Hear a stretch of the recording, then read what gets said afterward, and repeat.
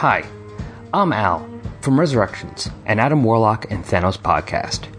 If you have been listening to my show, then you know I'm about to be moving across the country. If you haven't been listening, well, thanks. And now you do know. Anyway, this means that I have to do something about the comic and toy collection that I've had since the late 80s. Due to several reasons, which we can get into later, I'm going to be selling off most of that collection.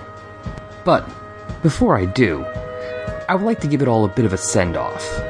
I'll look back at the comics I bought before, good and bad, the memories they bring back, and the reasons I have for selling them all. And, since I love you all, nor your money, either or, I'll be offering free stuff and or shipping to listeners. So join me each week as I delve into what would have been my worst fear when I was 15. Selling my comics.